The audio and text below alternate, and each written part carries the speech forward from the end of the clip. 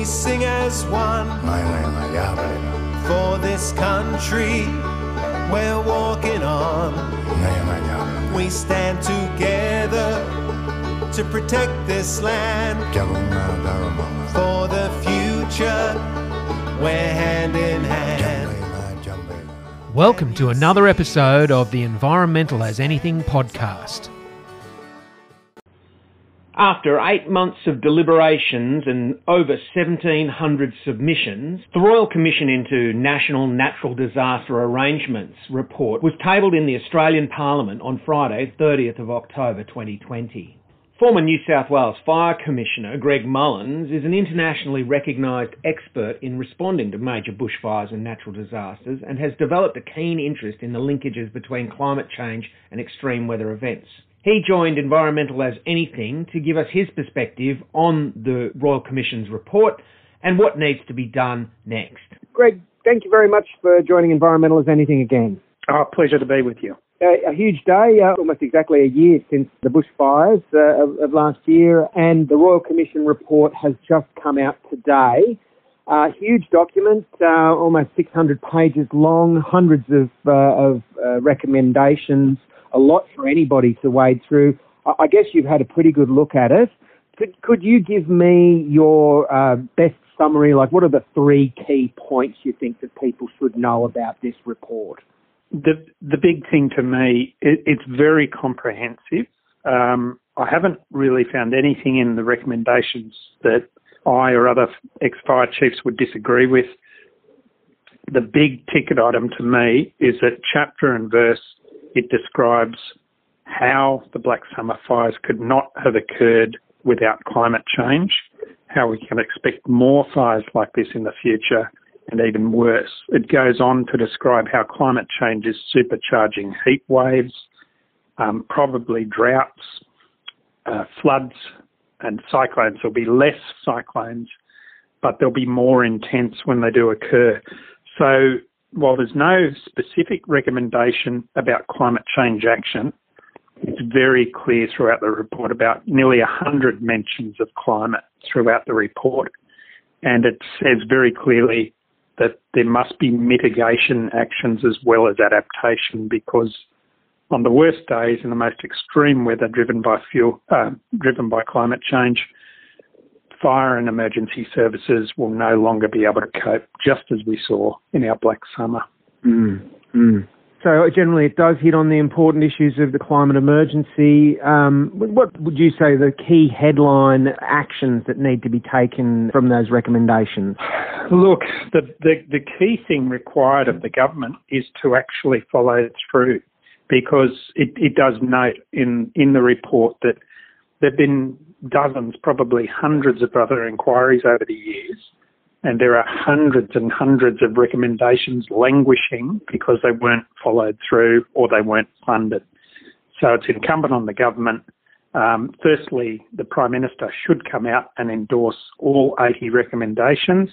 I also believe the opposition leader should join him in doing that. So it's a bipartisan thing on behalf of all Australians who are being placed in danger, and make sure that it's properly resourced. But the one big thing is that our so-called emissions abatement policies in Australia must be revised. They must forget this madness of a so-called gas-led recovery, pouring more poison into our atmosphere and dooming future generations to even worse than we've been experiencing. It's a big picture report. It's taken thousands of hours and I suspect millions of dollars to accumulate. And really what we need to see is for it to actually be implemented. That's what you're calling for? Well, yes. And again, the recommendations are mainly about adapting to the new dangerous here and now, which is going to get worse. And it makes the point that even if we cut emissions to zero tomorrow, we've got 20, 30 years of warming locked in because of past emissions. So extreme weather will get worse, and therefore impacts of natural disasters and fires will get worse before they get better. It's about stabilising things and then driving it down. The government can't wriggle out of this one. it now has independent reviews on the bushfires from South Australia, Victoria, New South Wales and Queensland, all describing in detail, in scientific detail, how climate change is driving fires that can no longer be fought by fire and emergency services, that on the worst days there is no stopping these fires, that hazard reduction will no longer protect people on days of extreme and catastrophic fire danger. So we need to deal with what's causing this, and that's our emissions. And as Boris Johnson, Prime Minister of the UK, tried to point out to our Prime Minister this week, Australia is seriously out of step with the rest of the world, and Canberra is out of step with every state and territory, which all have, whether they're Liberal national governments or Labor governments, all have net zero emissions policies for 2050.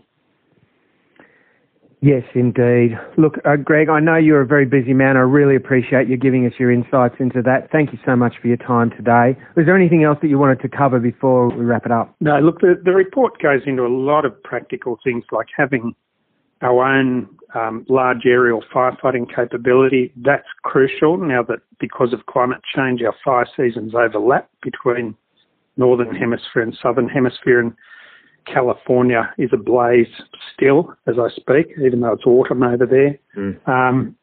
About building standards, about community resilience, education and warnings. So, look, I think it's an excellent report and it deserves to be supported by all sides of Parliament. Well, thank you for speaking out for the emergency service workers and for all your good work in protecting us from those emergencies in the past. We really appreciate your ongoing efforts. Thanks, Sean. Appreciate it. That was former New South Wales Fire Commissioner Greg Mullins. Professor Leanne Wiseman from the School of Law at Griffith University has explored the legal consequence of the adoption and uptake of digital technologies. She joins us today to talk about our right of repair. Thanks very much for making the time to speak to Environmentalist Anything today. You're very welcome. I'm glad I can. There's been some really significant news with regard to the right to repair. There's been an inquiry announced by the Productivity Commission to focus on consumer ability to repair faulty goods and to access repair services at a competitive price. Now, you're an expert in the legal aspects of this kind of issue. Do you think Australia has an adequate consumer protection for the right to repair already, or why do we need more? Well, at present, we don't really have any laws that provide consumers' rights in relation to repair. We do have limited rights under our Australian consumer law, but what we're looking at now is with digital goods is that it's usually the contracts that accompany our new vacuum cleaner or fridge or even our smart cars and smartphones that restrict access to those objects themselves. So we don't have any laws in Australia that actually give the consumer the ability to take that object, whether it be your car, your computer or your phone, to an independent third-party repairer. There's lots of tie-in arrangements where you have to go back to the original manufacturer because they have the diagnostic technology to work out what's wrong with the product, and they have complete control over how to open that product, and they own the computer software that, you know, basically allows that product to run. So this is what this legislation is aiming to do, is really create more of a level playing field for consumers so that you have a choice to take your smartphone or smart TV to a third-party independent qualified technician, but you don't have to return to the manufacturer.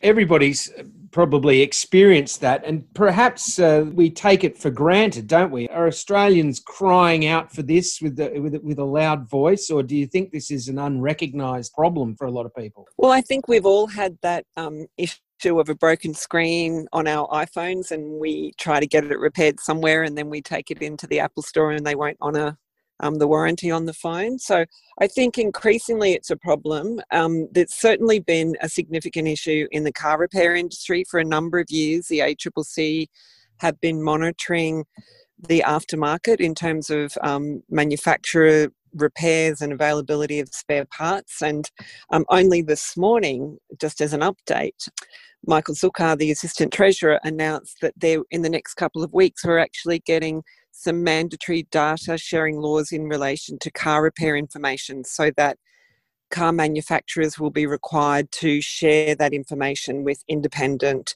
mechanics so that you could take your car somewhere else. So it's been bubbling along for a couple of years. Shane Rattenbury, the ACT Minister for Consumer Affairs, in 2019 raised it at a meeting that consumers in Australia needed to have a right to repair. And there's certainly been online petitions by the Bauer about the need of consumers, to have the ability to actually open or tinker with or modify or repair the goods that we actually own. It's actually tied in quite strongly to the concept of planned obsolescence, isn't it? Which is a big impediment to sustainability. Exactly, and I can even use my own example here. I think my parents were married in 1954, and I think they were given a Westinghouse fridge, and that fridge still operates under the house. And when it breaks down, they're able to get that repaired. I've had, in my last house, 10 years, 3 fridges. When the ice machine breaks or if the seals break, they literally come and replace the fridge, because the fridge has been built in a way that it's not repairable. So it's cheaper for them to take away the old broken fridge and give me a new fridge under a warranty. That's not exactly what I want, because I don't like to think of 3 big white, fridges sitting somewhere in landfill. No. But this whole issue around how products are being made and designed so that you can't take them apart, you can't replace a bulb in some of the lighting now, you can't put a new door on a fridge because those spare parts aren't available, and also the machines or devices aren't being made in a way which enables them to be repaired. So this is very much how the Europeans have approached the right to repair issue. They're actually requiring manufacturers to make their devices, electrical, white goods, lighting, in a way that are able to be repaired. And there's a requirement that they keep spare parts available for up to 10 years, and that you're able to repair these devices with everyday common tools. You don't need special screwdrivers as we do with the Apple iPhone, for example. So it's very much about, if we can repair the things that we own, then they won't be going into landfill. And that whole durability and lifespan of products is something that we're all noticing. Do we expect our televisions to last more than 5 years, or your computers to last for 5 years? The issue is, why shouldn't they, if we can repair them? Absolutely, and it should be indeed an affordability issue, shouldn't it? In the longer run, it should be easier and cheaper to replace a seal or a bulb than to throw the whole thing out and get a new one, shouldn't it, for the consumer? That's exactly right. I have some exterior lights at the moment that I didn't realise at the time I bought them that there's actually no bulb that I can replace. So when that LED light goes off, I'll have to replace that light. Yeah. So that's a perfect example of who would have thought that you'd buy a light that you can't change the bulb in. So I think it's a very significant environmental issue that, particularly I think the pandemic has highlighted this, that we can't always, I think the availability in the supply chain that we've, issues in supply chain, really significant, and people financially are in a worse financial position often, and are more environmentally conscious, I think. So repair, particularly for the younger generation, is a very significant issue. And we're seeing clothing repair pop up, fantastic sewing and knitting and recycling and reuse all through the repair community. It's a fabulous thing to see. Absolutely. It seems to have be a bit of a turnaround, though, because it has been since perhaps since the 60s, certainly for the last 50 years or so, there's been a trend towards disposable consumer goods. What's changing now that the Australian Treasurer should be behind this, and the Productivity Commission should be supporting this inquiry? Why is that happening now?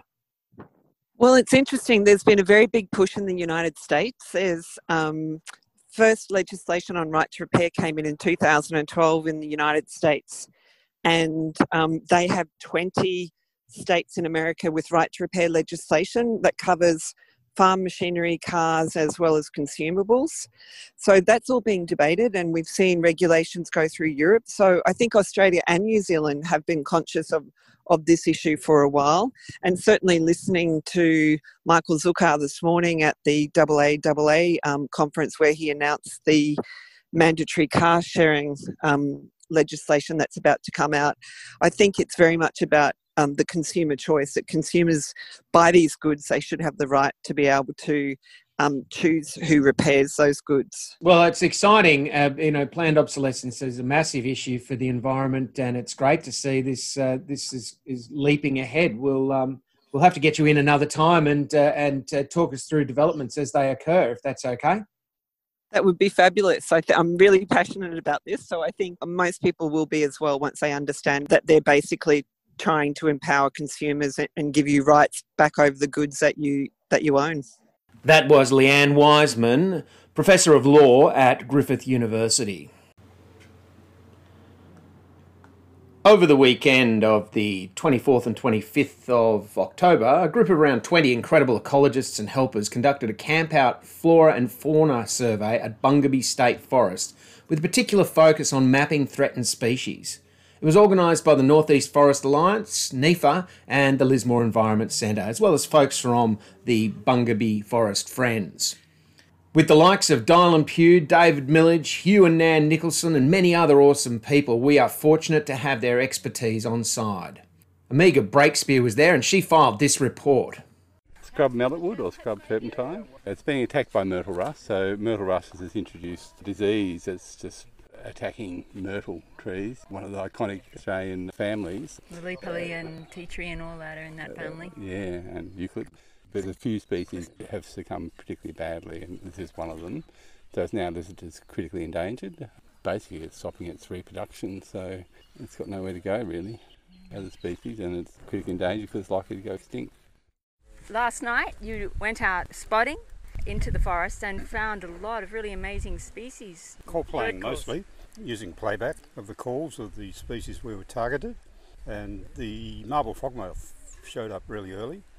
Everywhere we played the call, basically, we got responses all along Oakey Creek, and another wet gully too on the western side of the forest. Also managed to get a pair of sooty owls responded really well. They came in quite close, so we had really good views of them. And there were a few other species around too. We sighted a potteroo crossing the road, long-nosed potteroo. That's a federally listed species. And there were a lot of flying foxes, grey-headed flying foxes in the grey ironbarks, and quite a few frogs, no threatened frogs, but a good frog assemblage with great barred frogs, pretty noisy, and laughing tree frogs. Yeah, overall it was a great night. I'm with David Millage, the very famous botanist. Thank you, David. That's quite okay.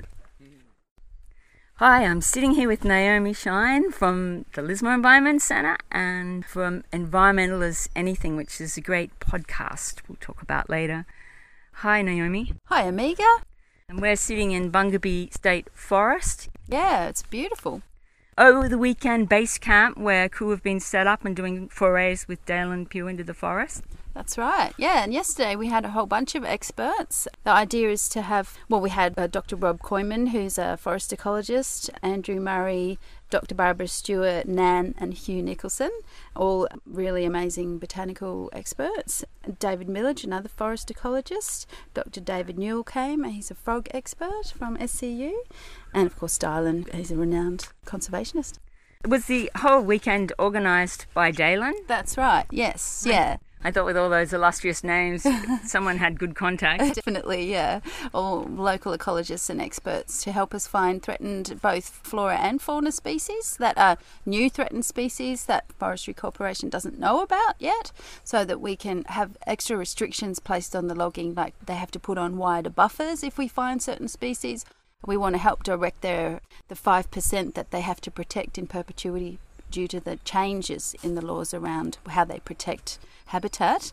We want to direct them to, the really high value conservation parts of the state forest, rather than them just picking any old bit and saying we'll save this bit.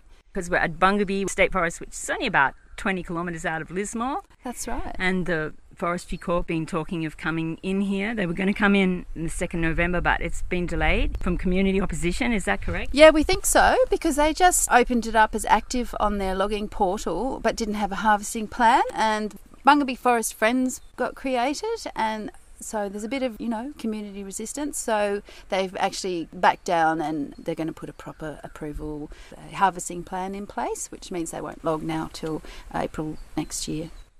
There's not really that much loggable up there except a few really significant old growth trees. It sort of makes you wonder what they're after up there. Yeah, well, it's pretty much the same when they go in to log any native forest, that it doesn't seem right in this time of climate change to destroy and make more fire-prone native forest. We really need to be switching all of our timber needs to plantations. 80% of our timber needs come from plantations already. We really need the ecological benefits of state forests to be held and to be able to increase by, buffering the effects of climate change for us all. And could I ask you, what you've been on several walks, including a night walk, what significant species or flora and fauna that you came across? Well, last night we went spotlighting, and David Millage had recordings of owls and nightjars, and he played the marbled frogmouth call, the female marbled frogmouth call, and every place we stopped, male frogmouths would come in and they flew above us and they called back to the recorded calls. And they're a threatened species that aren't recorded as being in Bungabee State Forest, and it will require forestry to have to put much bigger buffers on the streams, on the mapped streams and creeks, so that's really positive. Yeah, that's fantastic. Yeah. What about some of the other species you've come across during the day, and has there been anything that's really impressed you? Well, the size of some of the trees, there's still some quite big trees there. It's obviously been logged, but there's a lot of lovely trees which would be great to preserve. I'm not a flora expert, but we were looking at Desmodium or thorny pea, which is local to the Lismore area. So that was one of the threatened flora species that they were tagging. There were a couple of others as well. There's a couple that are prone to myrtle rust, so that scrub turpentine is having trouble producing any seeds because the rust kills the flowers, and so we were basically tagging and GPSing those scrub turpentine trees and the Desmodium, so that was great. So basically I just love forests, so I find it really beautiful out here.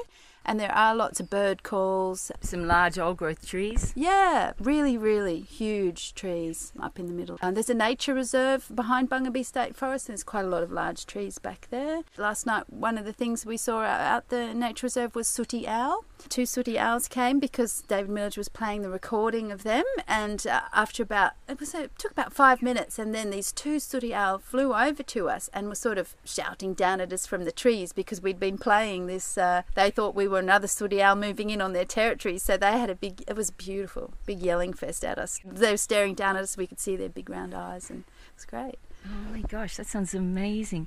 And so I know there's a change.org petition. That's right. What other future actions and things that are going to be happening in regard to this? Well, I think the Facebook page? Yeah, Friends of Bungabee Forest. I think it's a private Facebook page, but if Lismore Environment Centre will post any actions. And now it's a matter of waiting for Dylan's report about what's been found here this weekend to come out, and that will be sent to the EPA. So we're basically waiting for the EPA for the report, for the EPA to act on any new information, and maybe, hopefully, Forestry Corporation will decide not to log based on what we found. And if they do go ahead, I am sure this forest being so close to Lismore and such a lovely lush forest that people will come and blockade. So we'll let you know if that happens.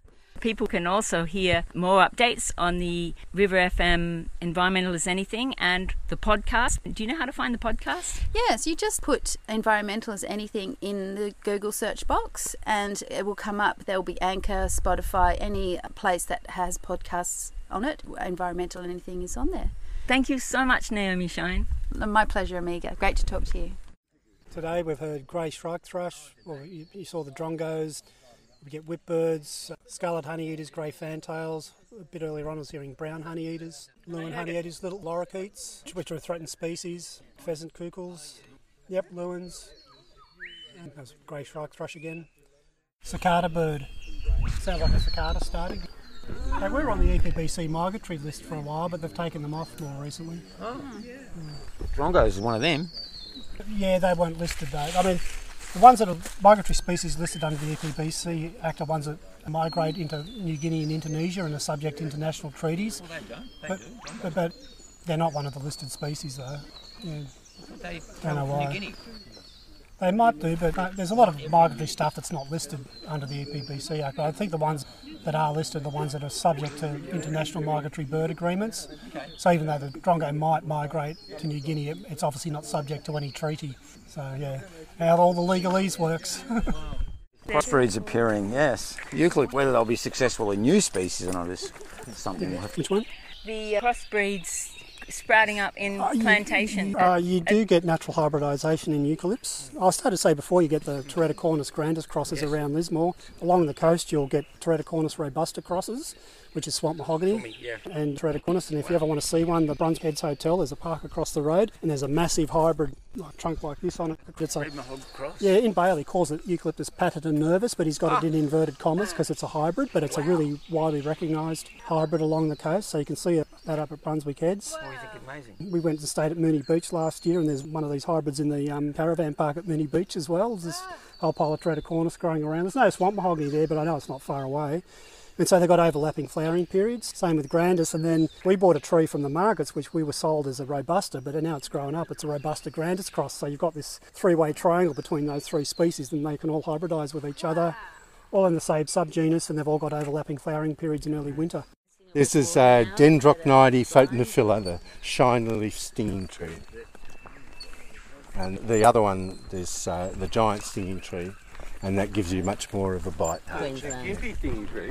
Oh, the you gimpy. do get around here, which is even worse. Yeah, that one only grows to about 3 metres high. So all of the leaves are out to get you, whereas the giant at least puts it up there. Well, it does. And then also the dead leaves are stinging as well of giant stinging trees for months or years later. Yeah, a bunch of my mates were in Lion Pot Creek, and halfway down, the only flat land was under a forest of stinging trees, and even though the leaves were all dead, everybody just woke up the next morning itchy.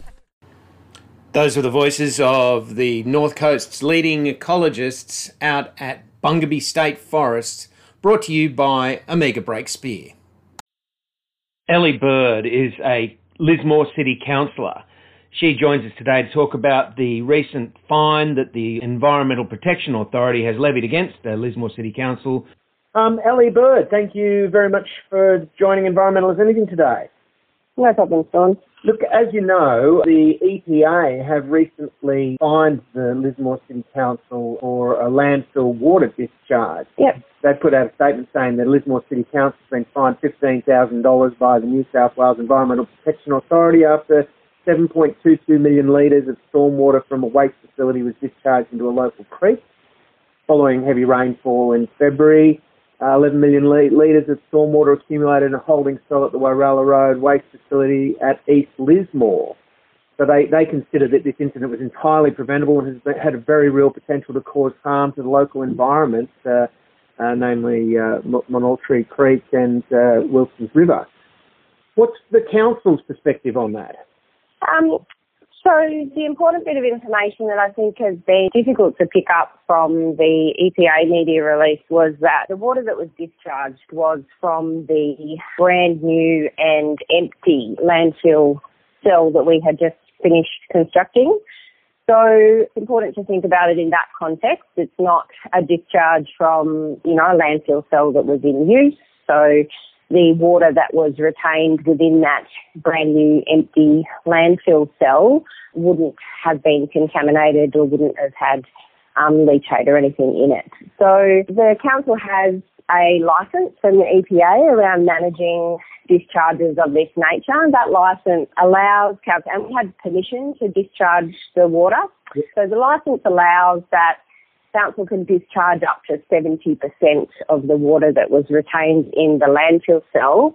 Now, my understanding is in this instance, so discharge 70% and then is supposed to pause and measure and test as part of the process of that discharge.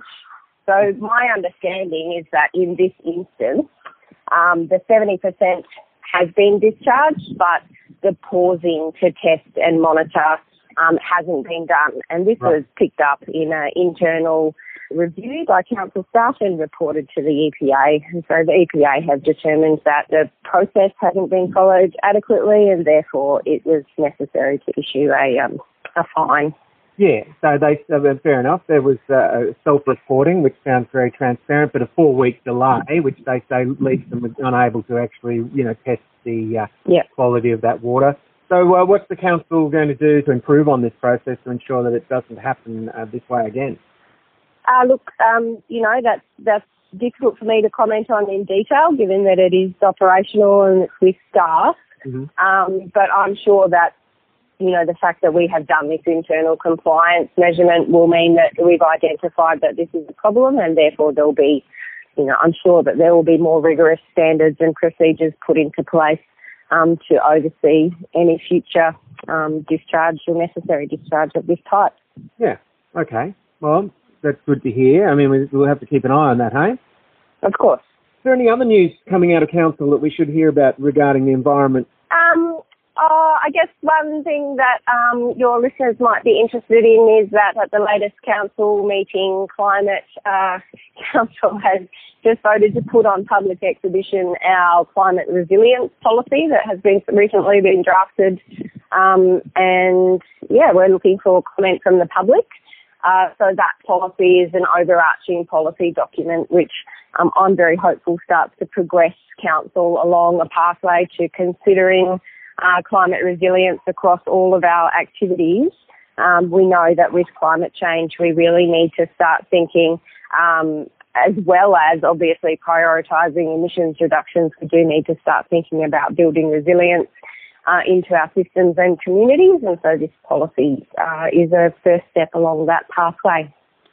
That's fantastic. Well, that's some progress we like to see. But we're also obviously concerned about the mitigation and not just the resilience, but the resilience is vitally important. Yeah. I guess when I talk about resilience, I sort of mean mitigation, adaptation, resilience, preparation, all of those factors sort of rolled up into the one word for me personally. So yeah, absolutely, addressing all of those factors. All right. Well, look, thanks, Ellie, for talking to us and getting no problem, Sean. Clear on what's going on with the EPA and the council. Okay, no problem. Have a great day. That was Lismore City Councillor Ellie Bird.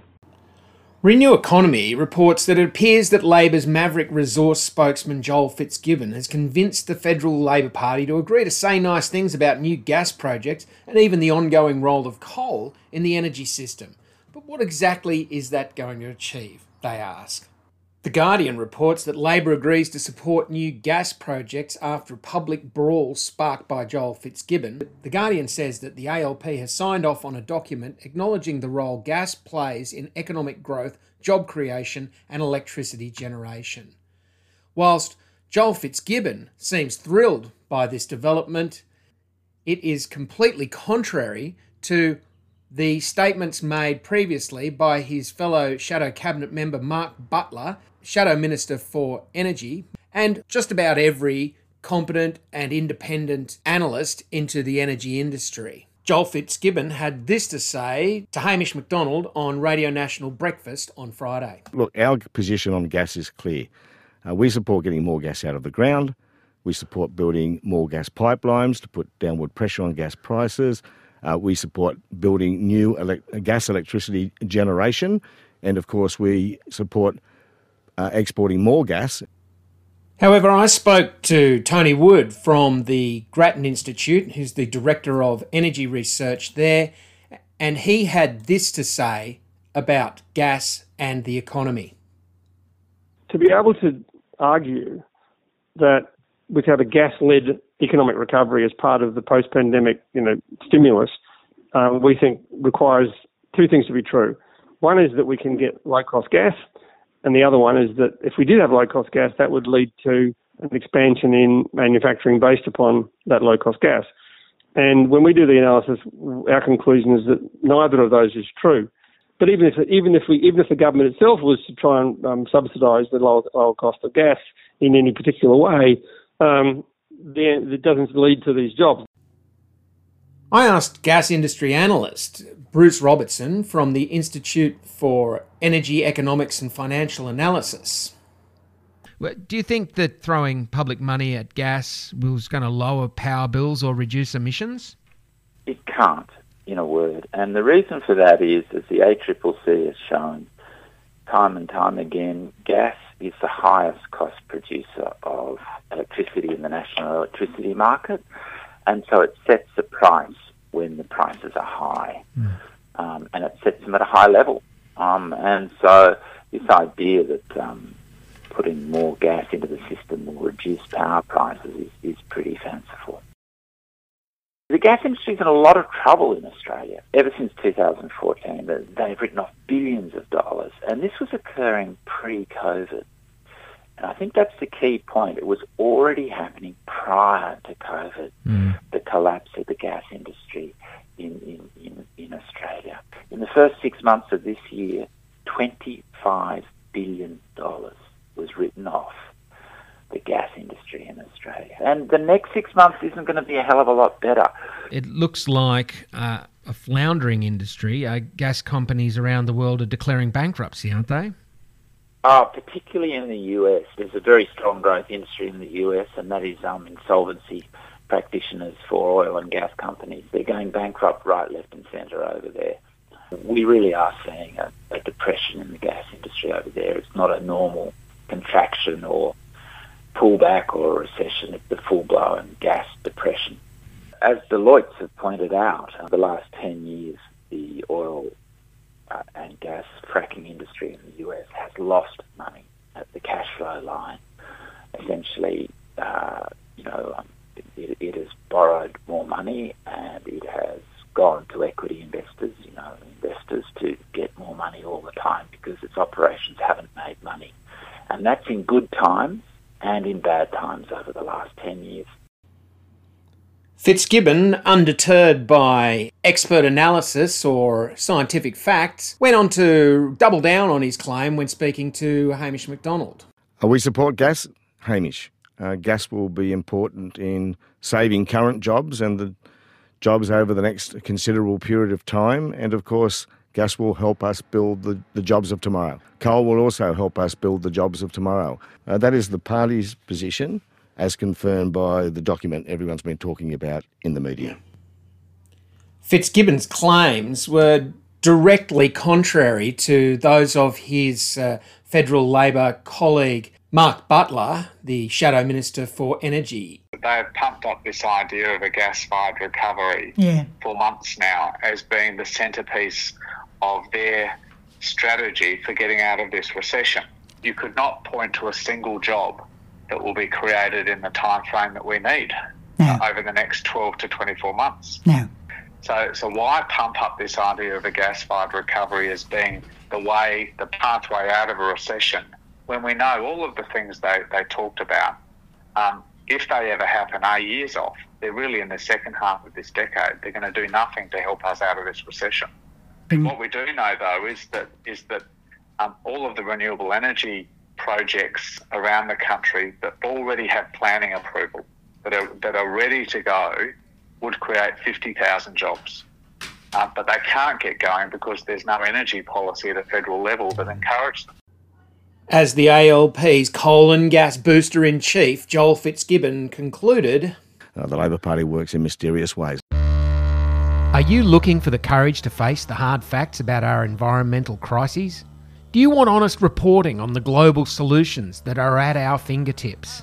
Would you like to know what simple, effective local actions you can take to make a positive difference to the state of the world today? Tune in to Environmental as Anything on 92.9 River FM every Saturday from 2 till 5 for all the news, interviews and analysis you need to make the future you want. For the future, we're hand in hand.